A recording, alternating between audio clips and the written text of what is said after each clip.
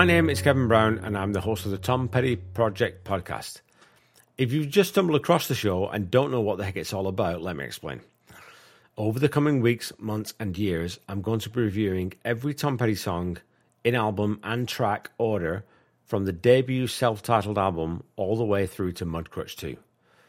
Once I've gone through the major studio releases, I'll then be digging into deep cuts, some live stuff, and whatever else feels right. I'll also be joined by special guests a couple of times a season and have them share their love for Tom and his music. I hope everyone is still safe, healthy, and enjoying life in whatever way you can do that. Could be a cold beer, could be a big old joint, but musically I know which band most of you are going to be listening to. Look, I'm going to be honest with you, I'm recording this episode a little bit worse for wear, so if I'm a bit slurry, please forgive me, because I think that Tom would forgive me. My hubris. Today's episode covers track 9 from the debut album, the ever-popular Luna. Go to the episode notes where you'll find a link to the song on the official Tom Petty YouTube channel. Listen to it, come back and see whether you agree with my appraisal of the track, and I'll catch you once you're back in approximately 4-ish minutes.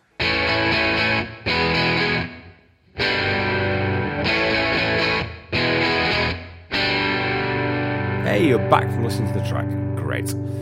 So, here's the deal. Recording is an expensive process, especially if you're pulling in high-caliber session musicians, as Denny Cordell had been doing when it was imagined that this would be a solo Tom Petty venture. Once it became apparent that the Heartbreakers, as a band, were the way ahead, Cordell decided to stop using those expensive studios. As his relationship with Leon Russell was becoming increasingly strained, he set up a studio in Los Angeles, which would be stocked with the equipment from the defunct Church studio in Tulsa. At the suggestion of Noah Stark, who would go on to co-produce the Heartbreakers' second album, Tom and Stan Lynch tagged along when they went to pick up the gear, as Shark had suggested that they could a track before they ripped out that equipment. And well, this was a good deal, as no one would be around and they could record for free.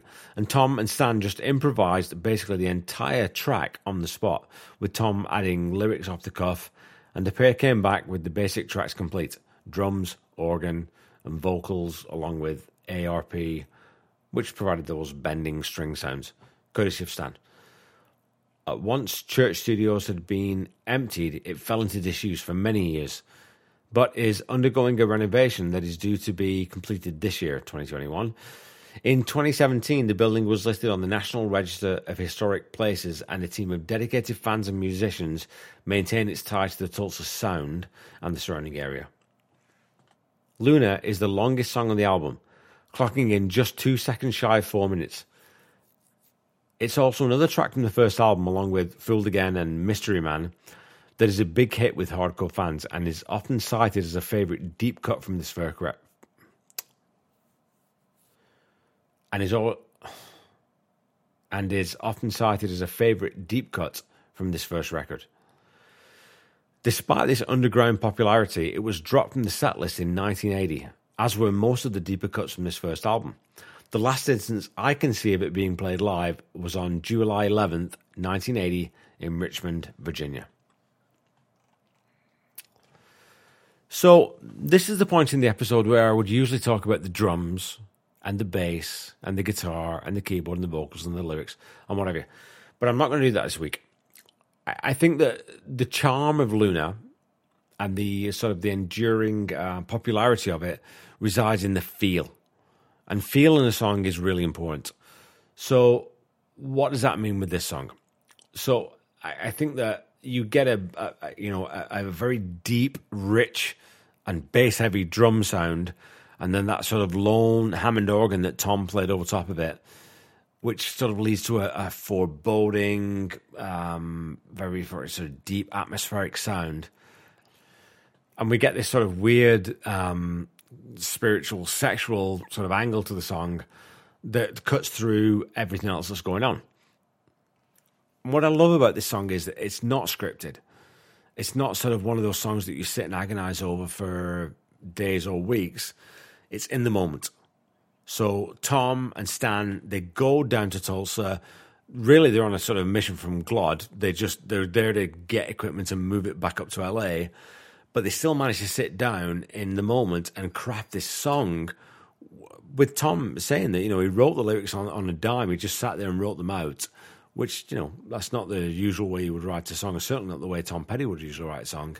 With Stan keeping time in the drums, Tom just playing down that really sort of low-down, dirty Hammond organ lick, and then Stan putting in those ARP synth sweeps. We come back out of that and we say, okay, let's take those tracks, take them back to the guys up back in LA, and let's lay down a track. And can you imagine bringing those things in and saying, this is the new song that we just wrote, with very little explanation other than, let's just record this. That's just very cool. I think the cool thing about the whole story is that Tom and Stan, at the point that they went down to Tulsa, they weren't particularly close, but they went down anyway. And actually with Stan's girlfriend, which is a bit weird, and they said that's the way that Stan had always done things in his old band, and Tom didn't really question it, and they just sort of said, well, Stan and his girlfriend are staying in the room, and Tom's there, and you can imagine that sometimes Tom maybe just had to leave when things started to happen. Again, I think the cool thing about this track is how sleazy and vulnerable and raw and totally unscripted it feels. And it makes you the whole sense of the album is that it's one of those sort of that young punk thing, There's no sort of cohesive objective to this album. We're just going to write a bunch of songs and we're going to just do whatever feels right in whatever studio we're in. And Luna is the epitome of this. We get some free studio time before people are packing up boxes and taking shit out the back door, and we're just going to see what happens. And that interplay between Tom and Stan, who weren't even, necessarily firm collaborators, produces a song like Luna, which is one of the, it's a fan favorite and has been for, well, what are we doing now? Four decades?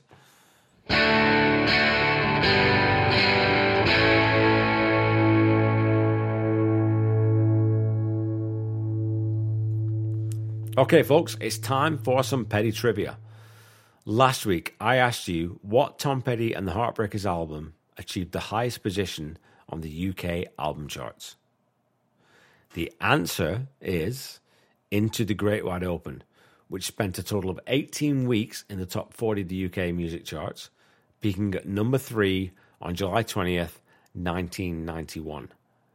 Number 2 on that chart was The Jam's Greatest Hits, while Cher sat atop the chart with Love Hurts.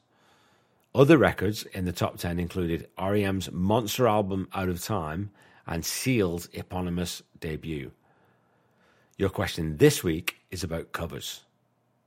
On the 16 solo and Heartbreakers records, there are a total of 3 cover versions. What are they?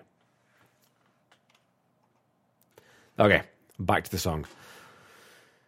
This is a song that I really had to sit with, as it didn't really hit me right out the gate the first time I heard it. I've grown to really love it, though, and I especially love the starkness and simplicity of the arrangement. It's another one of those songs that sounded super cool live and saw Tom dial back the ferocity, but not the intensity, of his vocal delivery. It's also a really oblique, cool lyric that has, again, we talked about that sexual, spiritual, and sort of almost mythical angle that one could approach it from. I'm going to give this, again, these ratings I struggle with these. I'm going to give it a solid 7 9/16 out of 10. I haven't done fractions yet, but I'm going to do it with this one. I think that given the hurried nature of how it's put together and my suspicion that a little tighter production and maybe more time spent developing the major key change could have elevated it up higher. Again, I'm also looking at this one in the context of Tom's entire catalogue, and definitely it doesn't reach the heights that some of his very best work or even the very best deep cuts does. But again, a 7 and then some fractions, because there's something in this one that really resonates with me since, I don't know, it's one of those things, I get it now. Don't forget to follow me on Facebook, Instagram, and Twitter at The Tom Petty Project, or if you're on Twitter, at Tom Petty Project. And please leave a review or a rating if you haven't so far. If you're enjoying the podcast, give it a share on social media and help me spread the word. Tell your friends about it. Come on, why wouldn't you? Until we meet again, keep listening to Tom Petty. Share his music, especially with your friends who don't know about him. Try to be kind. Try to say I love you to someone at least once a day. Stay safe and healthy, and I'll be back with you next week to talk about track 10 on the debut album, American Girl. I mean, good Lord, why wouldn't you not want to tune in for that? It's going to be a great show.